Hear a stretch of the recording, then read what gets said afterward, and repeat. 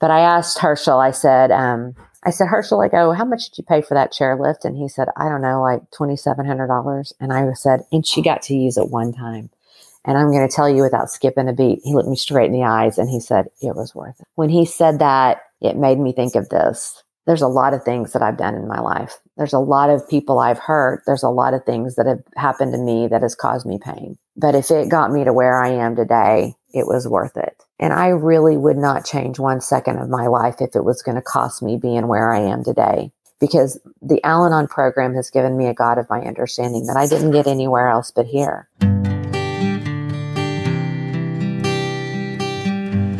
Well, hello, friends of Bill W. and other friends. You have landed on Sober Speak.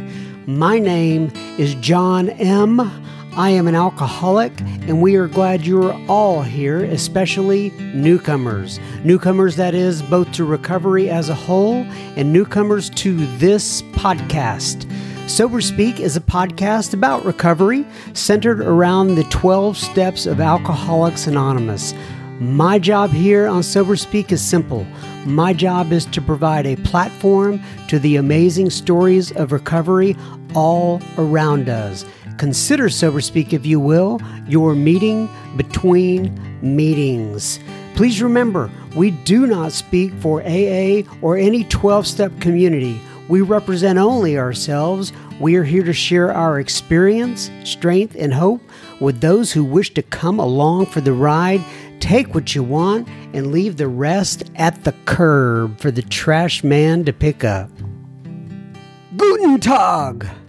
From Studio AA deep in the heart of Texas, that was the voice of, once again, Ms. Lori G. that you heard at the beginning of this here episode number 300. Can you believe it, folks? We made it to episode number 300. We have done it. Yes. And you're going to hear so much more from Lori in un momento. But first thing first, this here episode is being brought to you by David and Marie and Ida Lisa and Michelle.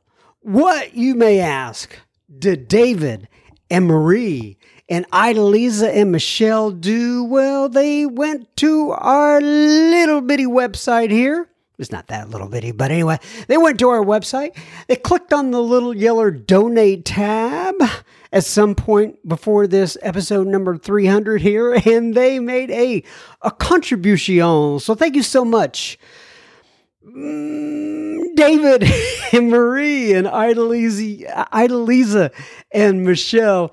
This here episode is coming right out to you. I don't know why I started it with Guten Tag. I don't know. I just had that German kind of feel. In fact, I see the stats and I see that we have a lot of folks that are listening over there in Deutschland. And we're so glad that you have joined us. Maybe I should do a different nationality every week. Oh, that'd be tough. You know, some of these countries, by the way, the last time I looked at, I've seen it before. We're reached in over 200 different countries. But the last report I pulled, well, they have a lot of unknown countries. And it was like right at 180 countries. And some of these countries, though, I have never heard of. I did not even know they were a country. But for you folks listening out there in them smaller countries, we are sure glad you have joined us. So, Guten Tag, my friend, mi amigos. Wait a second, no, Guten Tag, mi amigos would not really fit. So, let me think about this. This would be Guten Tag, Freunds. Is that how you say it? I think friends is Freunds, but I'm not completely sure. And then if I said, welcome all, Guten Tag, mi amigos, that would be almost like I'm trilingual, or I'm doing English and German and it's Spanish at the same time. But I digress. If you are joining us for the first time, I promise you the guests are really good. Just go Go past the first 5-10 minutes of my rambling and it gets really, really good. But if you are finding us for the first time, where have you been all my life? We have 299 other episodes, but we're glad you have finally found us. If somebody recommended our little podcast here to you, a family member or friend, say gracias to them for me. And once again, we're glad you are here. All right. I want to read a couple of things here. One is from my friend, Rick R., who posted this in the secret Facebook group. By the way, if you're not in the secret Facebook group, go to a Facebook application, search up Sober Speak Secret Group and ask for admission in there. I noticed that we have a lot of followers on our Sober Speak page, but if you want to be in the secret group, you can go there and do that. I know it's all confusing, but nonetheless, Rick R. posted, and this was called The Set Aside Prayer was the title of the post. And well, I'll just read what he put here. It says, "Dear God, please set aside anything I think I know about myself, about the disease, about the big book, the 12 steps, the program, the fellowship, and the people in the fellowship in all spiritual terms, especially you, God, so that I may have an open mind and new experience with all these things. Please help me to see the truth. Amen." And then I'm not going to read the entire post, but basically what he says is the set aside prayer, sometimes referred to as the lay aside prayer, as stated here, is not word for word in the big book, but statements and ideas have inspired the prayer, can be found in the big book on these pages given below. And then he gives a whole history of where the set aside prayer came from, where you can find the page numbers in the big book that they took this from. And a lot of you have heard this before, but once again, that's the set aside prayer. And I'm going to read it one more time. "Dear God, please set aside anything I think I know about myself, about the disease, about the big book, the 12 steps, the program, the fellowship, and the people in the fellowship in all spiritual terms, especially you, God, so that I may have an open mind and a new experience with all these things. Please help me see the truth. Amen." Hopefully that helps somebody out there today. And Rick, I really appreciate you putting that in the super secret Facebook group. Now, folks, I am so happy that we are featuring Lori G. from Al-Anon on this here episode number 300. This one's called Lori G. Part 2 Al-Anon. It was worth it. And if you caught the beginning there where she was talking about how it was all worth it, I'm going to let her explain that more throughout the episode. But I think that is a sentiment that so many of us can relate to in recovery. Lori is an Al-Anon and resides in Oklahoma City, Oklahoma. Oh, by the way, I don't think I said this yet, but if you did not hear part 1, I so encourage you to go back. It's episode number 299, the one right before this one. You can listen to it at your leisure. Part 1 was fantastic, and this is the grand finale for Lori. We have part 2 coming up. Her recovery date, Lori's, is July 1st, 2001. In this part, we discuss how she was told, I love this term, this phrase, helpfulness is the sunny side of control. Isn't that funny? We talk about the turning point when Lori found her husband, Cliff G., who's been on this podcast as well, locked up in the guest room. And I'll let her describe that scenario to you. It's quite interesting. Lori talks about how her husband, Cliff, ex-wife helped introduce her to Al-Anon. Yeah, that's Cliff's ex-wife helped to introduce Lori to Al-Anon. It's a great story there. We talk about Lori and her amends process with her family and so much more, folks. Buckle up your seats. Enjoy this ride with Miss Lori G, and we will have plenty listener feedback at the end of this episode. Once again, thank you guys for listening in. 300 episodes. Just incredible. Just incredible. Anyway, love you. Bye. Okay, everybody. So we're sitting here one more time with Lori G. And I'm sure some of you heard her last episode, and we're going to follow up today. So Lori G, first of all, why don't you go ahead, introduce yourself, tell people which 12-step program that you belong to, and then we're going to go and tell people where you live as well. Okay. My name is Lori G. I'm a member of Al-Anon, and my recovery date is July 1st, 2001, and I live in Oklahoma City, Oklahoma. All right. So last time we got together with Lori, we talked about several things. We talked about her family growing up in a small town in Oklahoma. We talked about her marriage when she got married at age 19, and that lasted for 7-8 years. And then we talked about her solution, if you will, walking through the doors of the bank. And I'm not going to go back through that entire thing, but this is when, and I want to go ahead and reiterate what you said last time, is that you got married. Well, you were married when you started dating this newfound love, correct? Mm-hmm. Absolutely. And that is Cliff G. So you're starting to date. You all just kind of he brought you or you brought him a file to his office. He asked you to go out to lunch, I believe. Y'all started dating, and then you kind of hit it off from there. And you had warnings, if I'm not mistaken, regarding Cliff from friends that you had hung out with earlier. In fact, why don't you pick it up from there? Just repeat that, because I think that's very important. Your friends were telling you what about Cliff G? So I would get phone calls from people that knew Cliff and that knew me. And they would call me up and they'd say, "Is it true that you're dating Cliff?" And I'd say, "Yeah." And I'd say, "Do you know him?" And they'd say, "Oh, yeah." And then I'd say, "Well, tell me about him." And so they would, and generally the conversation is the same every single time, pretty much. And it's usually like, "Well, he's really smart. He's probably one of the most brilliant men you'll ever meet." And I knew that because he did his undergraduate in 3 years, and he graduated top 5% of his law class, and he was 7th in his law school.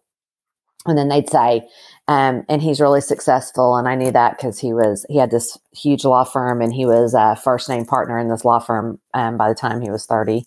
And then they would say, and he's a lot of fun. And I knew that because we'd had tons of fun together. And then they would say, "But he's a liar. He's a cheat. He's arrogant. He's egotistical. You cannot trust him as far as you can throw him, and you need to stay away from him." And what I heard was, "He needs you." And I did believe that. And I just thought, he just hasn't met the right woman, and it's going to be different with me, and all the things that we tell ourselves, or at least I told myself. And so, let me pause there a little bit, because I know there are going to be women, and well, it'll be men as well, but primarily women at this point that are listening to this podcast, and they are in the midst of trying to save a man, or there could be a man trying to save a woman, or whatever the case may be, right? There's all kinds of combinations. However, can you kind of share your experience, strength, and hope around that particular idea? I mean, you hear about it in the news all the time. They just keep staying on because they just want to save the guy or the gal. Can you talk about that a little bit? Yeah. I think, and again, everybody's different. Everybody's background's different. Everybody's experience is different. But, when I was dating Cliff and people were telling me these things, we hear what we want to hear, and we're going to do what we want to do. I mean, it's not going to matter what anybody says or does or anything. We're going to figure it out. We think we can, and if you're somebody like me who's been able to figure out things their whole life, have always been able to find a solution, may not be the best solution or the right way to get to it. But, the things that we do have worked for us up to a point, or we wouldn't be still doing them. And so, people, when you're in a relationship, or when I was in a relationship with an active alcoholic, we always ask the alcoholic these insane questions that they can't answer. We ask them stuff like, why can't you just control your drinking? Why can't you just have one? Why can't you just drink on the weekends? Why do you have to go overboard? Why can't you grow up? Why can't you? And, they don't know the answers to those questions. I mean, if they're a real live alcoholic and they have no idea about that, they don't have an answer for that, because they don't know. But people ask Al-Anons insane questions too that we don't have the answers for. They ask us stuff like, why do you stay? Why would you put up with that? Why don't you just leave? Why can't you go find somebody else that's better? Why, all those things. And we don't know the answers to that. We have no idea why. And we say stuff that may very well be true, but doesn't really explain it. We say stuff like, well, because I love him. And that is true.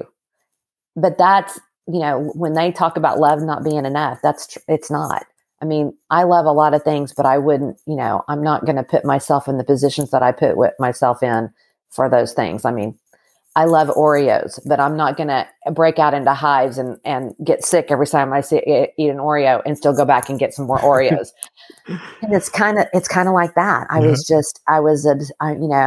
focused on him, and he was my, my obsession.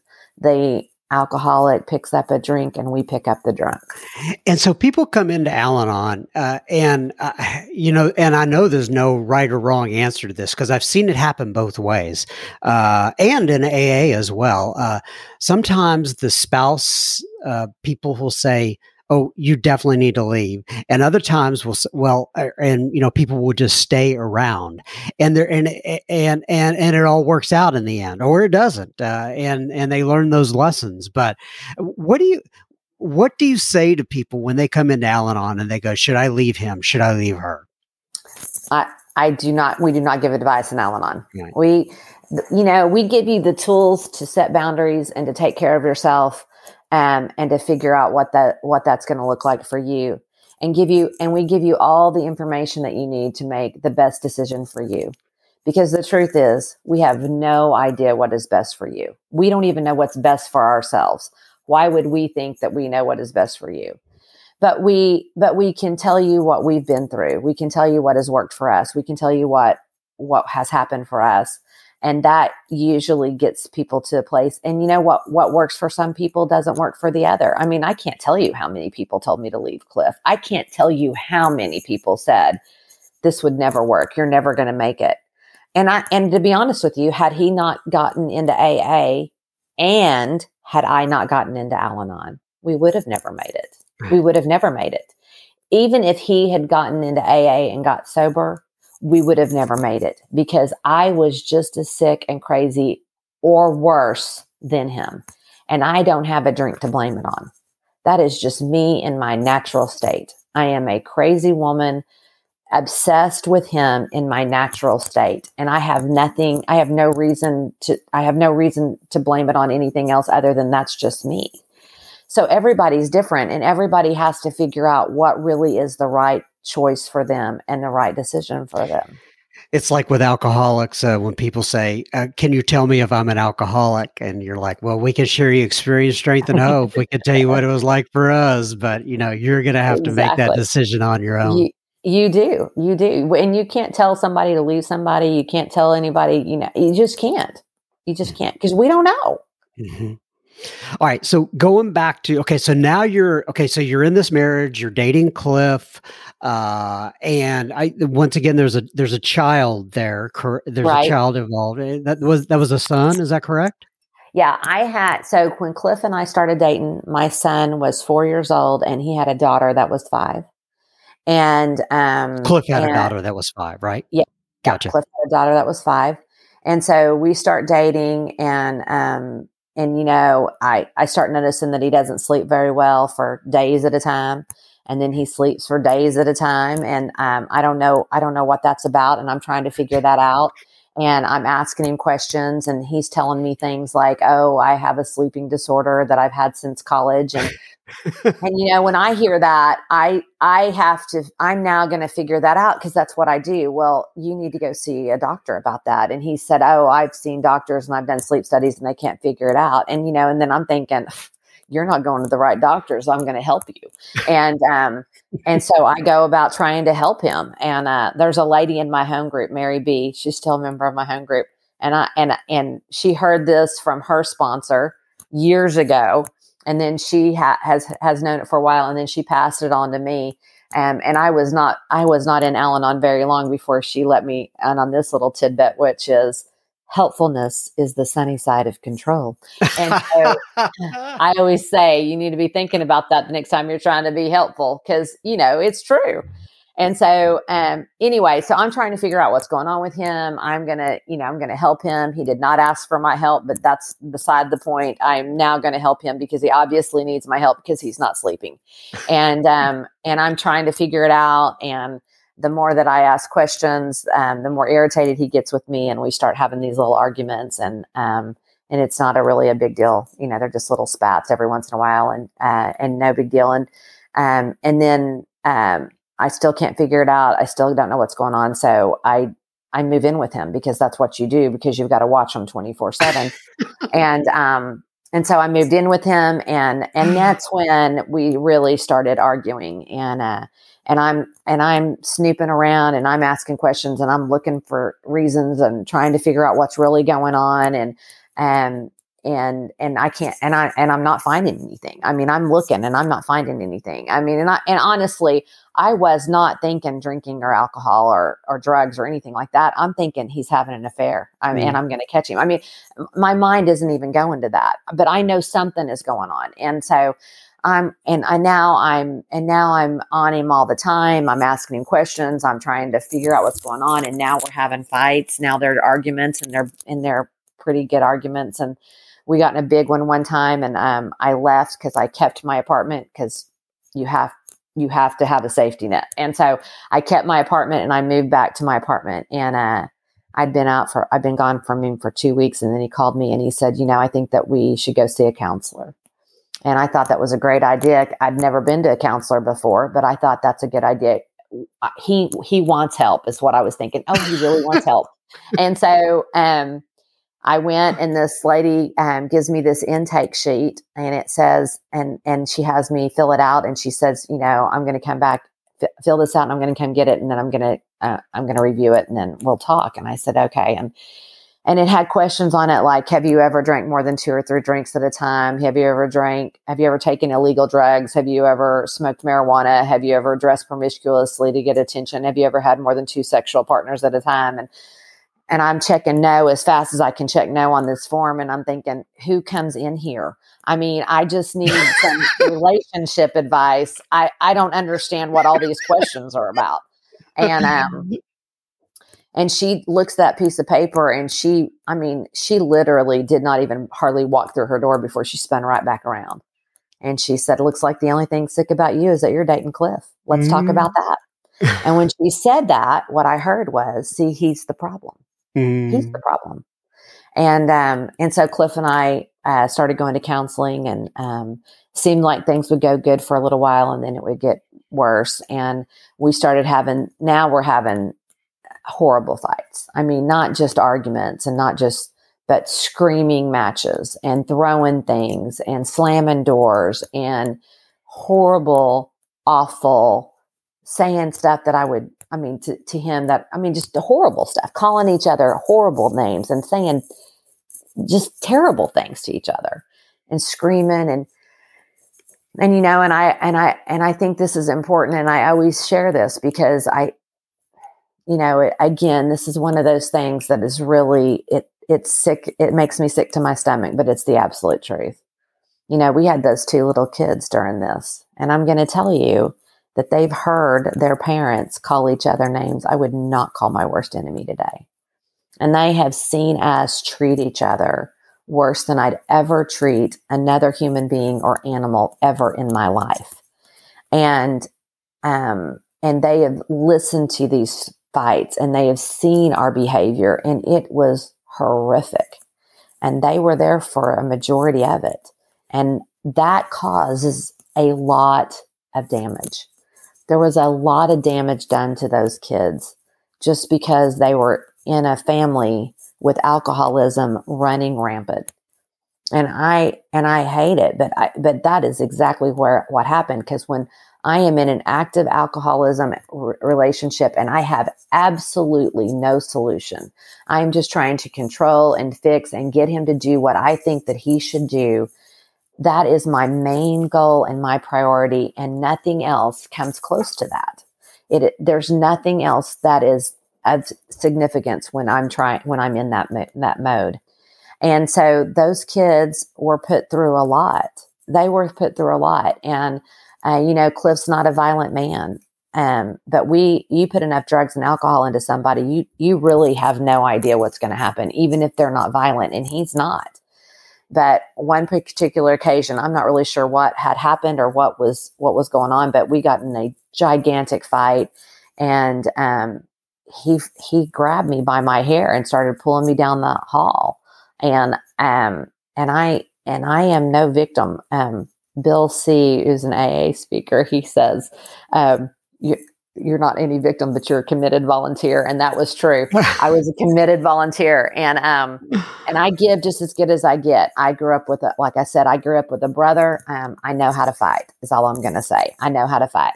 And so I'm punching him. I'm not slapping or scratching. I don't do that. I don't pull hair. I punch and I kick, and I'm doing that. And my little boy was about 8 years old at the time. And he walked out of his room and he saw all this. He saw his mom being pulled down the hall. He saw me fighting his stepdad, and he's screaming, he's crying, he's shaking, he's terrified, absolutely terrified. And he just wants us to stop. And I just look at him and I tell him to go back in his room, because I do not have an answer for him. I can't explain to him what is going on. I just want, and so I just tell him to go back in his room. And one of the crazy things that happened that night is I can't tell you how that ended. I can tell you that nobody left. I can tell you that the next day we got up and we went about our day, and nobody talked about it. Nobody apologized. Nobody said anything to each other. And the worst part about that is that nobody sat that little boy down and talked to him and said, I am so sorry that you had to hear that and witness that last night. And I am so sorry that you were scared. And let me tell you what happened. And let me tell you what's going on. We just ignored it. We didn't address it. We swept it under the rug. And I wish I could tell you that's the only time that happened. It's the only time that it got physically violent. That's the only time that it ever got physically violent. But I can't tell you how many fights and how many things that were said and how many times that they were witness to those screaming, cussing, yelling matches, and nobody talks to them. Nobody explains that. Nobody says anything to them. And that happened a lot. And again, because I am obsessed with the alcoholic in my life. And even though I could have told you that I thought I was a good parent, because I did all the things. I made sure that they were fed and clothed, and they got everything that they ever not only needed, but wanted. Pretty much got everything they ever wanted, because I parent out of guilt at this time. And so I give them everything and I make sure that they're at their dance recitals, and I make sure that they get to their school functions or their activities or whatever's going on at the time. And when we make plans to go to the movies, we do that. And we do. I could tell you that I was doing all the things that I thought that a good mom should do, but I was never really fully present, because the whole time that I am with them and doing the things, I'm thinking about him. Where is he? What's he doing? When's he coming home? What's it going to be like at home tonight? Is he going to be able to show up? Are we going to be able to go to whatever event that we had planned? Are we going to be able to go as a family, or is he going to be passed out on the couch again? And I'm constantly obsessed with him and what is going to happen and what it's going to be like. And so, again, a lot of damage to those kids. A lot of things that I wish I would have been a better parent. I really do. And I think I did the best that I could with what I had, but there was a lot of things that were not okay. And, when I divorced my first husband, I think this is really important. When I divorced my first husband, he did not want a divorce. And he told me he was going to do whatever he had to do to make me pay if I was going to leave him. And he did not want me to leave. And he wound up through some not great things, let's just say, maybe not ethical things. He wound up getting custody of our son. And I'm going to tell you, I thought that was the worst thing that could ever happen. I thought that was horrible. I was mad at him. I was mad at God. And because again, I think that I'm a good mom. And what I realized, because I got into Al-Anon and I started working these steps with my sponsor and I did some inventory, is that boy and his stepsister, my stepdaughter, had been through enough through the weekends and the summers. I cannot imagine what it would have been like had he been with me full time. Mm-hmm. And he would have absolutely deserved to have been taken away from me. DHS could have come in at any moment and ripped him from me, and would have and should have, honestly, because it was not a healthy home. It was not good. And so Cliff and I were having these knockdown, drag out fights. We're seeing this counselor. This counselor finally, after 2 years, has had enough of us and sends us to another lady. And this lady has figured Cliff out. And I don't know that, but she has. And I think it was like our third visit with her. He again has been up for days at a time, and we're having these fights again. And she says, okay, here's what we're going to do. I'm going to write you a prescription for tranquilizers. And I want you to give him one at 6, and I want you to give him another one at 10. And if he's not asleep by 10, just go to bed and ignore him and just leave him alone. And that's what I did. And the next morning I got up and he wasn't in bed with me, which at this time is not uncommon. A lot of times he's passed out in the guest room, or he's passed out on the sofa. I mean, that's usually where I find him every morning. And on this particular morning, he was in the guest room on the other side of the house. And I went to open the door, and it was locked. And that had never happened before. It was actually barricaded shut with a love seat. And then the other door leading in from the bathroom was locked. And I say this because it's kind of true, that if you're an untreated Al-Anon of my type, a love seat is no barrier for people like me, because if there is an alcoholic to be found, we are going to find them, and we are going to retrieve them. And you could be in the middle of Fort Knox, and it will not matter. I will get to you, and I will get you out. And so a love seat, nothing. And I say this all the time, but I am convinced. I seriously am convinced, if you would have just told a group of untreated Al-Anons that Osama bin Laden was a drunk and that his family needed him at home, there would have been no need for military action. We would have found him, and it would have been easy for us. And so I broke in on him, and he was passed out in bed and naked to the world. And he had an empty bottle of vodka and an empty bottle of wine by the bed. And he had some adult videotapes pulled up next to the bed with the TV that he'd been watching, that it had the blue screen on it. And and that's when I really, really knew what was going on. And so I hit him as hard as I could hit another human being. And he popped up out of that bed, and I shook that package at him. And I said, "What the heck is this?" And he looked at that package, and he looked back at me, and he goes, "I don't know." And Cliff likes to say, apparently those people that barricaded me in here must have dropped it on their way out. So God, it was craziness. So we had this huge fight again, and I told him to leave, and he did.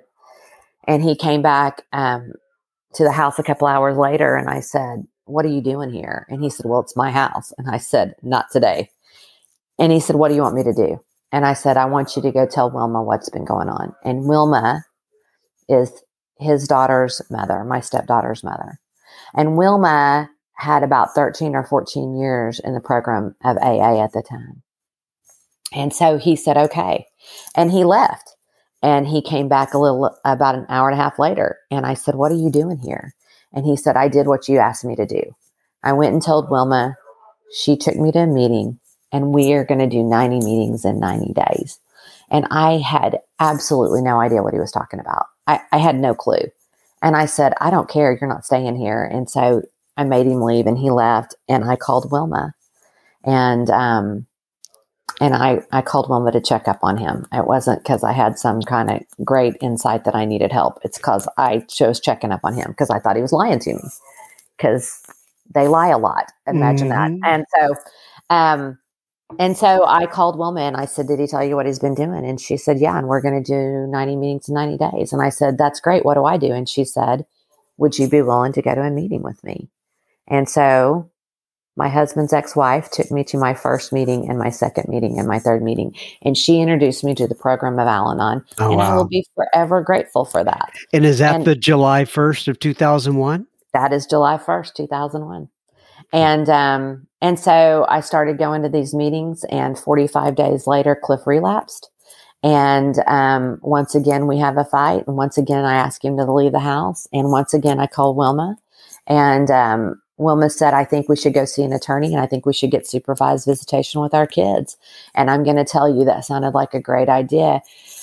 And I wish I could tell you I did that, because I knew it was the right thing to do and that we needed to protect our children. But I didn't do it to protect my children. I did it to pay him back, because I'm going to punish him. Mm-hmm. And I'm going to make him pay for relapsing, because I don't understand. I do not get it. I do not understand the disease. I do not understand that this is an illness. I just think it's a choice. And I did not get that. And so I'm going to punish you. And so we go to see this attorney about supervised visitation. And the attorney happened to be a member of AA. And the attorney asked me, she said, do you want a divorce? And I said, no. And she said, well, what do you want? And I said, I just want him to be okay. And I meant that. That's really all I wanted. I didn't know what that was going to look like or how, but that's really what I wanted. And she said, well, if you mean that, and if that's true, you need to decide what you're willing to do and what you're not willing to do. And when you figure it out, you need to go talk to him, and you need to be really matter of fact. You don't threaten. You don't say anything that you don't mean. You don't say anything that you're not willing to follow through with. And when you go to talk to him, you need to be really calm. And I have never been calm in my life. I've never been calm. I don't even know what that is. But I've been going to Al-Anon for 45 days. And the one thing that I knew was the serenity prayer. And so I said the serenity prayer all day long. And then I called him and I asked him to meet me at home, and he did. And when I came in the door, I sat down across from him and I grabbed his hands and I said, I know you have a problem, and I know this is hard, and I know you must be scared.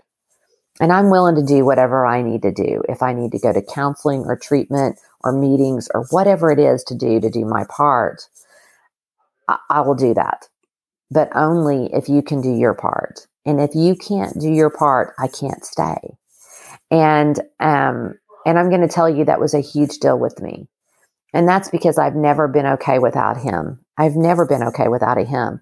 And really, this is when I kind of realized what it must have been like for my mom, that she was so scared that she had to have another him, because I had never been okay without him. And at that point, when I said that, I knew I was going to be okay. And listen, it's not that I needed my husband financially. Cliff had not worked in 3 years. I had been supporting us, making every payment on the houses, on the cars, on the bills. I mean, I didn't need him financially. I just didn't know how to be without a man. I really didn't. I was never comfortable in my own skin. I never felt enough of anything. Smart enough, pretty enough, good enough, whatever enough, fill in the blank. But I knew, because I believe that I really trusted God at that time through that serenity prayer. I knew no matter what he was going to say, I was going to be okay. I knew if he said, screw you, I'm going to keep doing what I'm doing. If you don't like it, you can leave. I knew I was going to be okay. I would have been fine with that. I really knew I was going to be okay. But he didn't say that. And what he said was, you're right, I have a problem, and I'm going to, and I need to get help. And he'd been going to meetings, and that's all I knew about AA, is that you go to meetings. And I said, well, what are you going to do different? Because you're going to AA. And he said, I'm going to ask Amanda to sponsor. I'm going to the meeting tomorrow. I'm going to ask Amanda to sponsor me. And I'm willing to do, and I'm going to do whatever he tells me to do. And I knew when he said it, he meant it. I mean, and I can't explain that to you. I can tell you something different happened in that moment. And I knew that he meant it.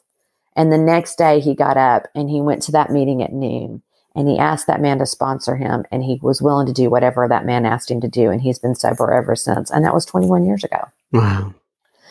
So, and I'm going to tell you, he started doing better and I was crazier because I was just going to meetings. I didn't know, all I was doing was going to meetings, and I'm on high alert now because I'm pretty sure he's going to relapse again.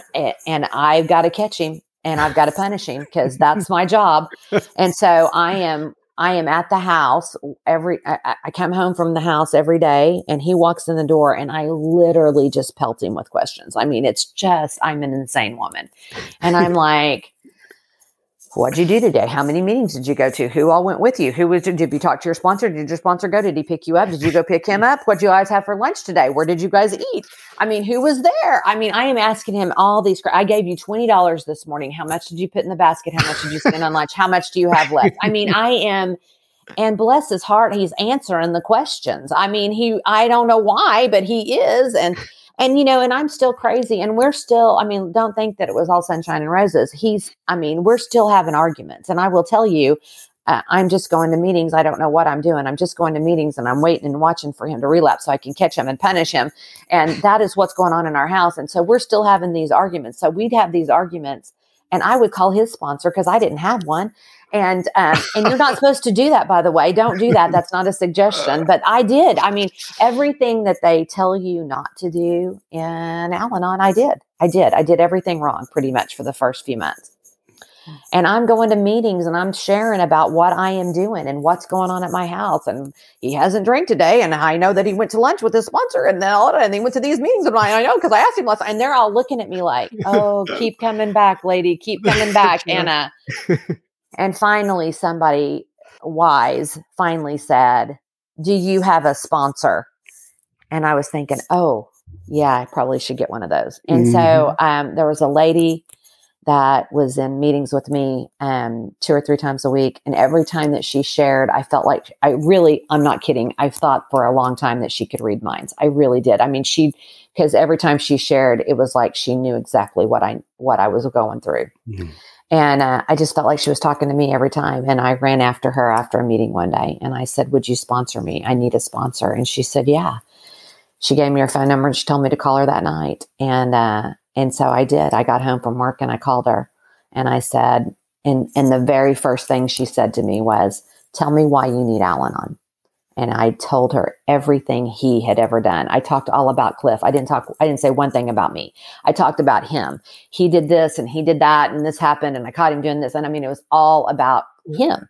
Mm. And I don't know if I finished or if I just took a breath. I'm not really sure to this day, but she finally had a space to speak. And she said, well, now we know he's not the problem. You are. Maybe we could talk about that. Yeah. And that was exactly the way I needed to hear it. And it's exactly what I needed to hear. And she started taking me through these steps. And we started on these steps. We recognized my powerless and unmanageability in step 1. We got to step 2. And like I said, I grew up in church. I knew about God. I did not think I was insane. But I had tried everything that I could possibly think of to get Cliff to act and do the way that I thought he should do and act. And I have tried begging and pleading and crying and threatening and screaming. And then I'd be sweet and whatever I could do to get him to do what I thought he should do, I would do. And it never worked. Never worked. But every time that I did any of those things, every single time, I thought, this is the time it's going to be different. This is the time he's going to hear it. This is the time it's going to work. And that was the insanity. Mm-hmm. That was the insanity in step 2, doing the same thing over and over, expecting different results because I always thought it was the day. This is the time he's going to hear it. I know it is. And it never was.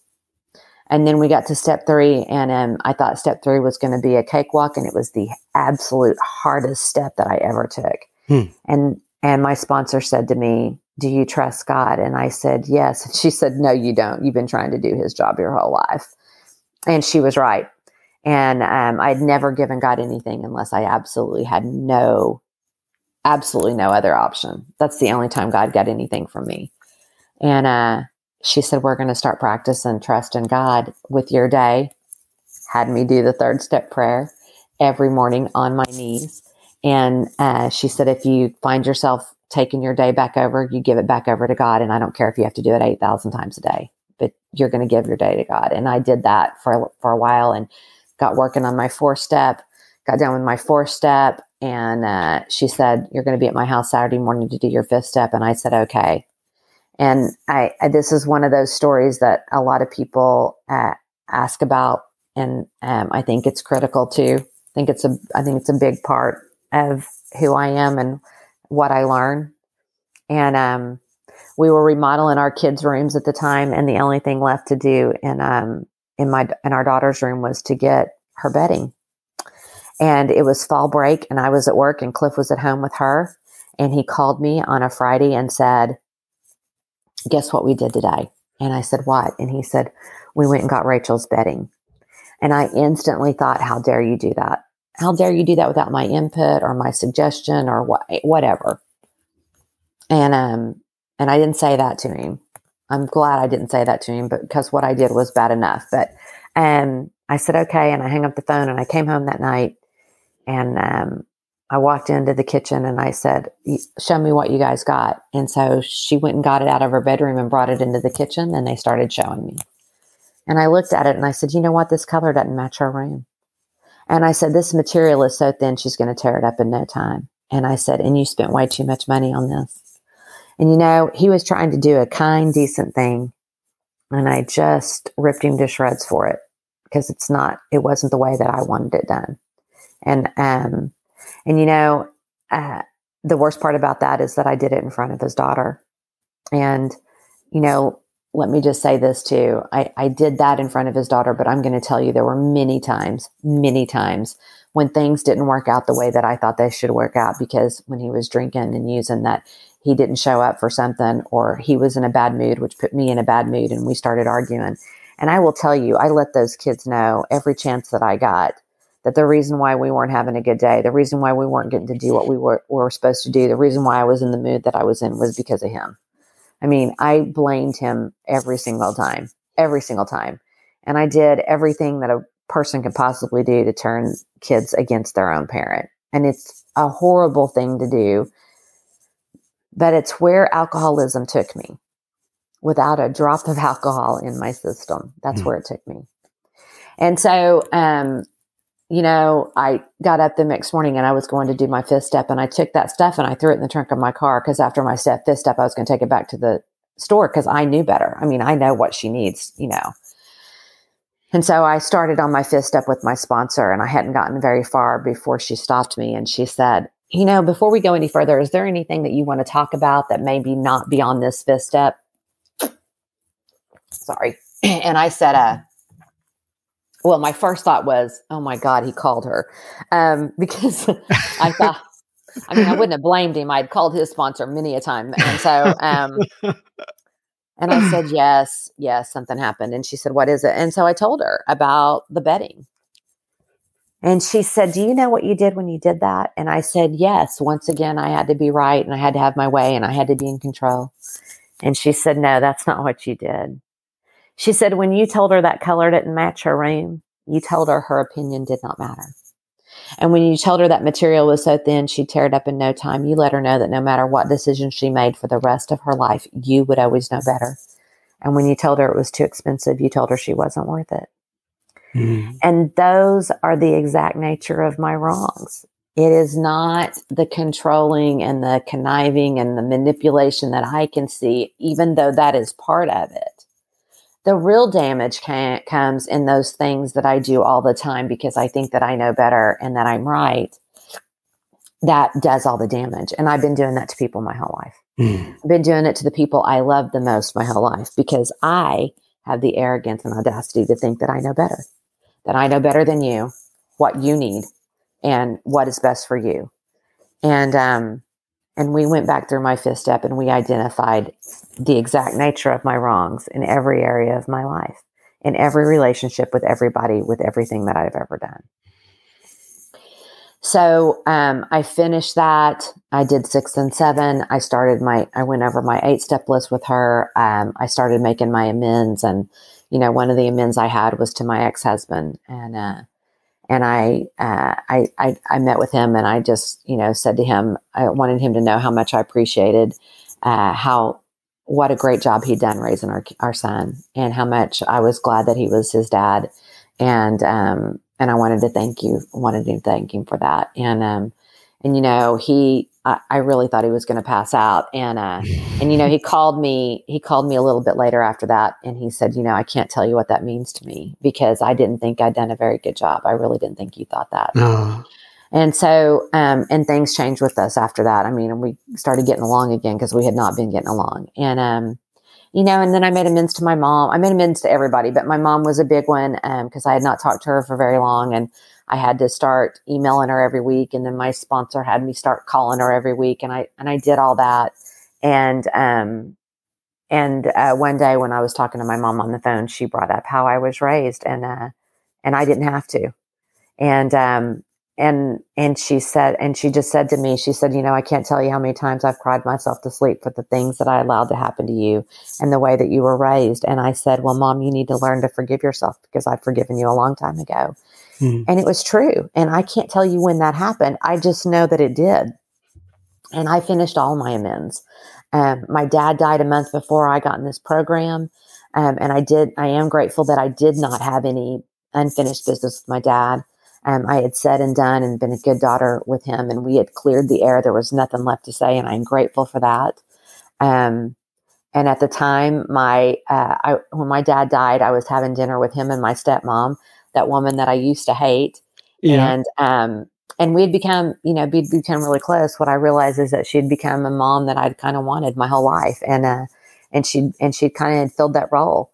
And we were really close. And she had asked me, she said, are you still going to come to dinner on Wednesday nights? And I said, of course I am. And she said, I'm so grateful, because I didn't know if you would or not. And I continued to do that. And about 5 years after my dad died, she met a man, and she wanted me to meet him, and I did. And he was just the sweetest guy. And they wound up getting married 5 years after that, or a few years after that. And then after they'd been married about 5 years, my stepmom had got sick, and my stepmom had never been sick a day in her life. And she had organized pneumonia in her lungs. And she had insisted on sleeping in her bed at the top of the stairs every night. But by the time that she would get in bed, she literally would collapse, because she would be out of air. And she kept having to go back into the hospital. And she got sick at the end of September, I think it was, or 1st of October. And she was in and out of the hospital. She went back to the hospital each month for like 3 months. And in January, she went back in, and I went to see her and talk to her. And she had heard my story, and she had been to AA meetings and Al-Anon, and she loved AA and Al-Anon. She loved it. She had seen the changes that had happened with Cliff and I, and she loved everything about it. And I was at her hospital room on a Monday, and my home group meets Mondays at 5:30. And I'd been there a couple of hours, and she said, and it was 5:00, and she said, don't you have a meeting to go to? And, cause she knew. And I said, I could miss it tonight. And she said, no. She said, you need to go. And, she said to me what she says to me every time I leave her. And she says, don't forget that I love you. And I said, I won't. And I say, I love you too. And then she says, always remember. And I said, I will. And we've said that for a long time. And I left and went to my meeting, and then checked on her later that week. And then on Saturday morning, I got a call that she had passed away.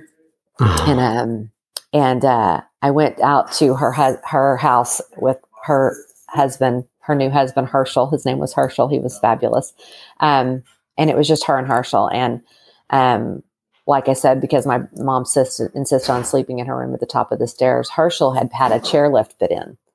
And it had gotten installed the day before she went to the hospital for the last time. And I was out the house, and it was just me and Herschel, and we were talking. And for some reason, I asked him this, and I don't really even know why, because I don't usually ask things like this, and I usually don't care. But I asked Herschel, I said, I said, Herschel, I go, how much did you pay for that chairlift? And he said, I don't know, like $2,700. And I said, and she got to use it one time. And I'm going to tell you without skipping a beat, he looked me straight in the eyes and he said, it was worth it. And when he said that, it made me think of this.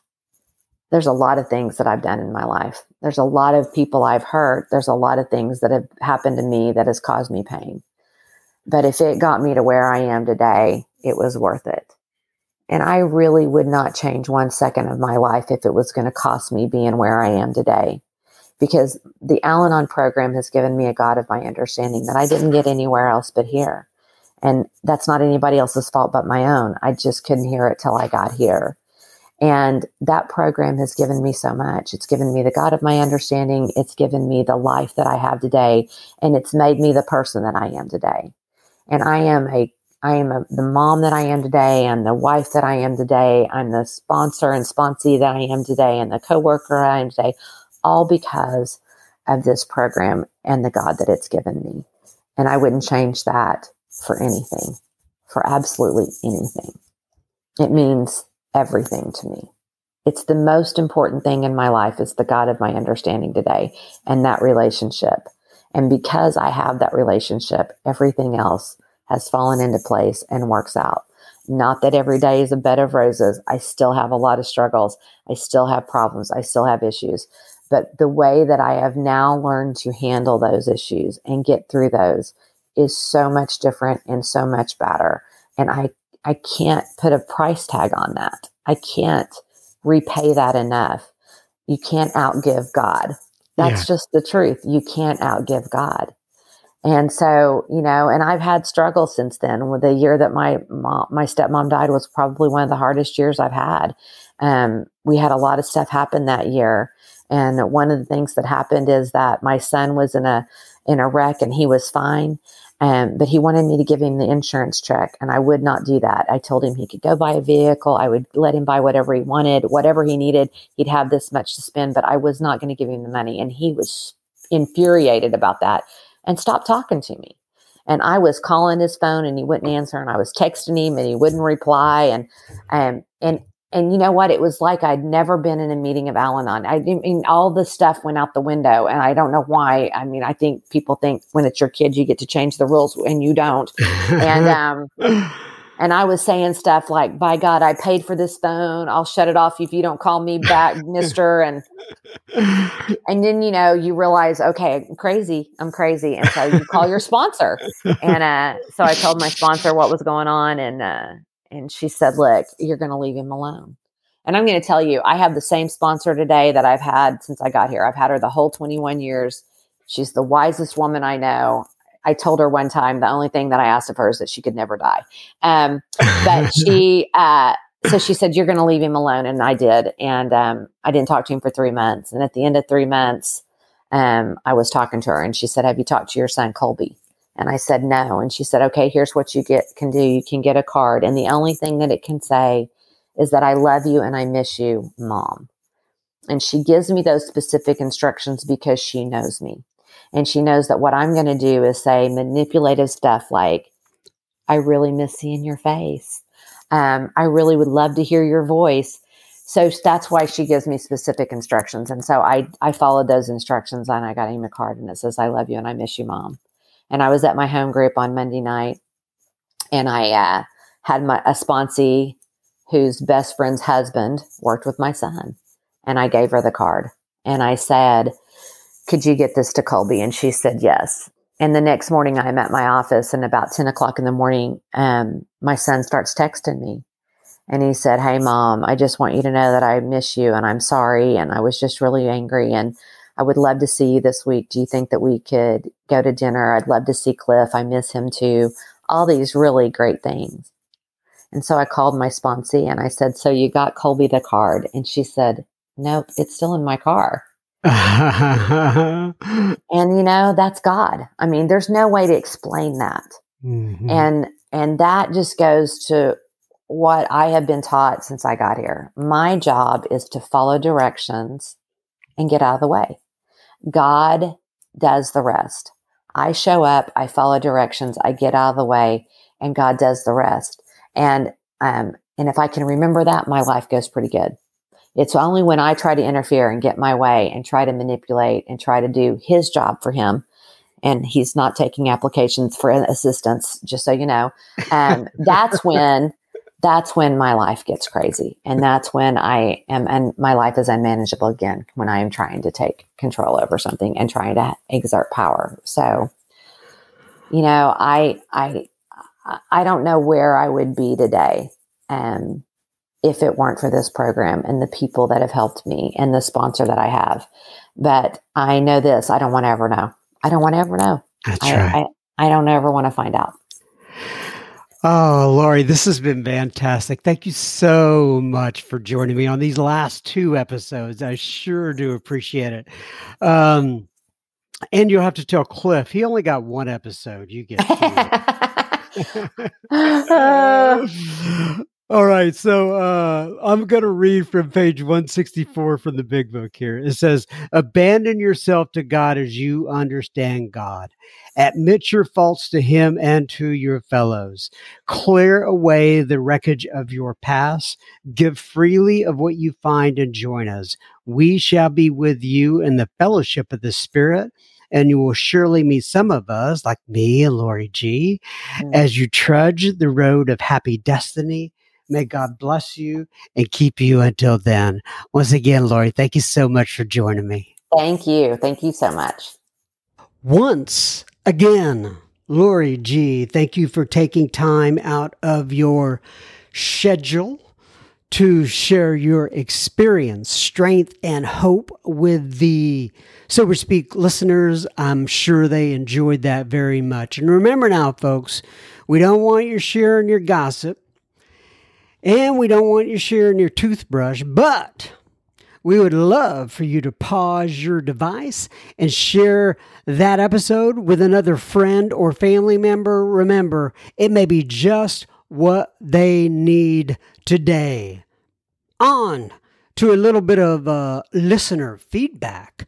Susan writes in, and Susan says, hi, John. I'm so very grateful I found this website. So Susan's talking about more, I don't even know if she's listened to one of the episodes or not, but she found our website and she wrote in and she says, I was searching for the quote, sick man's prayer, as I would like to present that to one of my morning 12-step meetings. I found this website and I began looking around. I can't begin to tell you how grateful I am to you that I found it. I'm currently working on the 4th step in another 12-step meeting. I actually got stuck on step 2 with questions about God. I kind of just rambled on a bit when giving my 2nd step away. After reading what the writer of this program wrote about her experience, I cried because I could so relate to the author. I completely understood why and where she was coming from. Today, I sat there crying and writing about my perceptions of God. All this time, my perceptions of God and his feelings toward me were utterly wrong and distorted. These step 2 worksheets on your website help to set me free and give me an accurate perspective and view on a loving God, one who is really good and wants to do the best for me. It helped open my eyes to the truth. God really does love me. I'm profoundly grateful. I would like to thank the author and share more with her. Please feel free to send me her information if you would like. This was an absolute divine appointment finding this website. Many thanks. My heart is filled with so much gratitude, grace, peace, joy, and amazing, abounding abundance of God's love to you, Susan. Well, Susan, as you know, I sent your email on to the author of that article. Her name's Caitlin, and I'm so glad that we put that up there. And you know, God just reaches people in different ways. Some like the podcast, some like the website. I don't care, but that is just so cool. That really did make my day, Susan. Thank you for sending that in. Danny writes in, and Danny says, hello from Pensacola, Florida. Well, hello, Danny. He says, I found SoberSpeak on Amazon Music. On my second day of sobriety, when I was traveling to Brevard, North Carolina, I was at a dead stop on I-85 waiting to move. I was searching for a podcast on sobriety, and yours came up. I was listening to Renee E. At the end, you asked her to give her talk a name. Her response was, recovery is everything that alcohol promised. This past Friday, I celebrated 6 months. Last month, I was listening to several more interviews you did. Well, that's very cool. And I'm so grateful for Renee coming on here, and I'm glad you didn't get in a wreck while you were searching for a podcast on on I-85. And thank you so much, Danny, for writing in. I appreciate it. Dan writes in, not Danny, but Dan. He says, hello, John. I'm 48 years old, and I grew up in Winona, Minnesota. All my life, I spent time between Winona, Minnesota, and Edgewater, Florida. I am married to my wonderful wife, Tammy, of 24 years. I have 2 daughters and 4 grandsons. I have been in recovery since June of 2019 when I attended my first treatment at the retreat in Wayzata, Minnesota. It's Wayzata, Wayzata. And then I returned to the retreat, and I returned for the retreat in September of 2022. I found your podcast a year ago or so while just trying to find something on sober living and listen to some of the episodes. Until I went out in the field to try to do some more research on my own, which, as any alcoholic knows, never ends well. Excuse me. So after a good week or so of being drunk, pretty much drunk 24 hours a day, and on the verge of losing everything, I woke up and decided it was time to come to a conclusion, and it was either get sober or die. My wife and I team drive truck together, so making it to meetings is kind of tough. That's where your podcasts come in great. Well, if you guys are listening in the truck right now, you and your wife, hello, and thanks for listening. And he says, I have a couple of episodes that really hit home with me, and they are episode number 294 with Chris S., where he describes an alcoholic. That's the best I've ever heard. And also episode number 293 with Alan B. Oh, I know what the title of that one is. I'm okay even if. And then he says, thanks for the great service, Dan F. Well, Dan F., God bless you. Keep on trucking. I'm sorry. You've probably heard that many times, but I gotta have fun here, right? So you and your wife keep on trucking. God bless you out there, and thanks for doing the job you do. Larry. Hey, Larry. Larry writes in, he says, hi, John. I'm located in Griffin, Georgia. My home group is Pike County.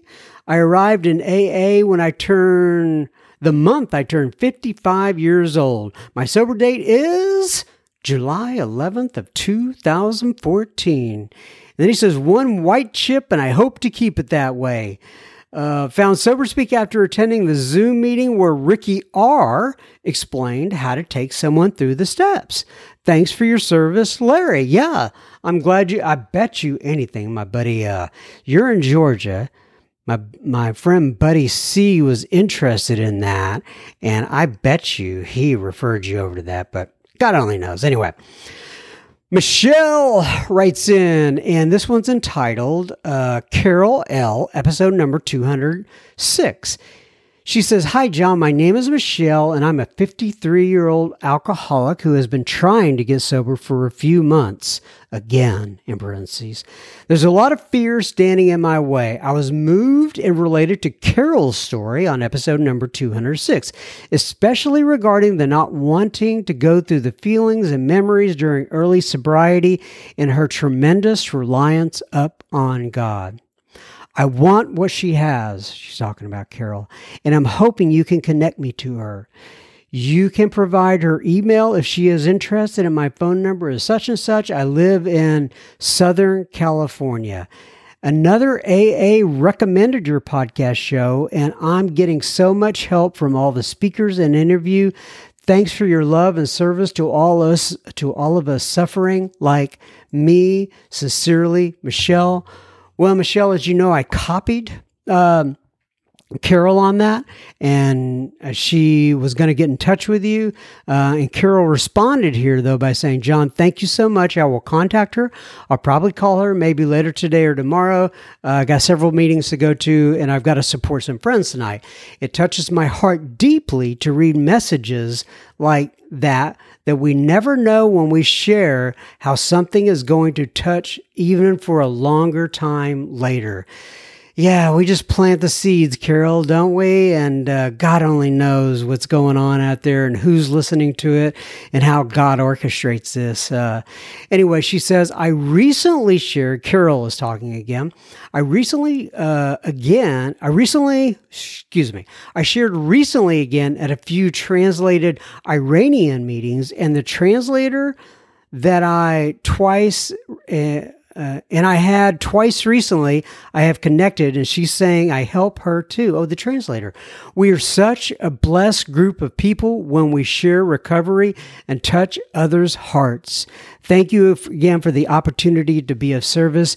Best wishes to you always, Carol. Thank you, Carol. Carol is wow, man, you talk about somebody who knows the online world of Alcoholics Anonymous. She is that individual. So if you are ever interested in online availability and where to find meetings and how to navigate that entire world, just write me, John, John, at soberspeak.com. I'll pass it on to Carol, and I'll let her take it from there. And she is a wealth of knowledge in that area, does all kinds of service work. So thank you, Carol, for all the service work you do. That, my friends, is uno más episode in the can. Keep coming back. It works if you work it. And may God bless you and keep you until then. See you next time, hopefully. I always take this 1 week at a time on episode number 301, Trace 0, Uno. Bye-bye, y'all.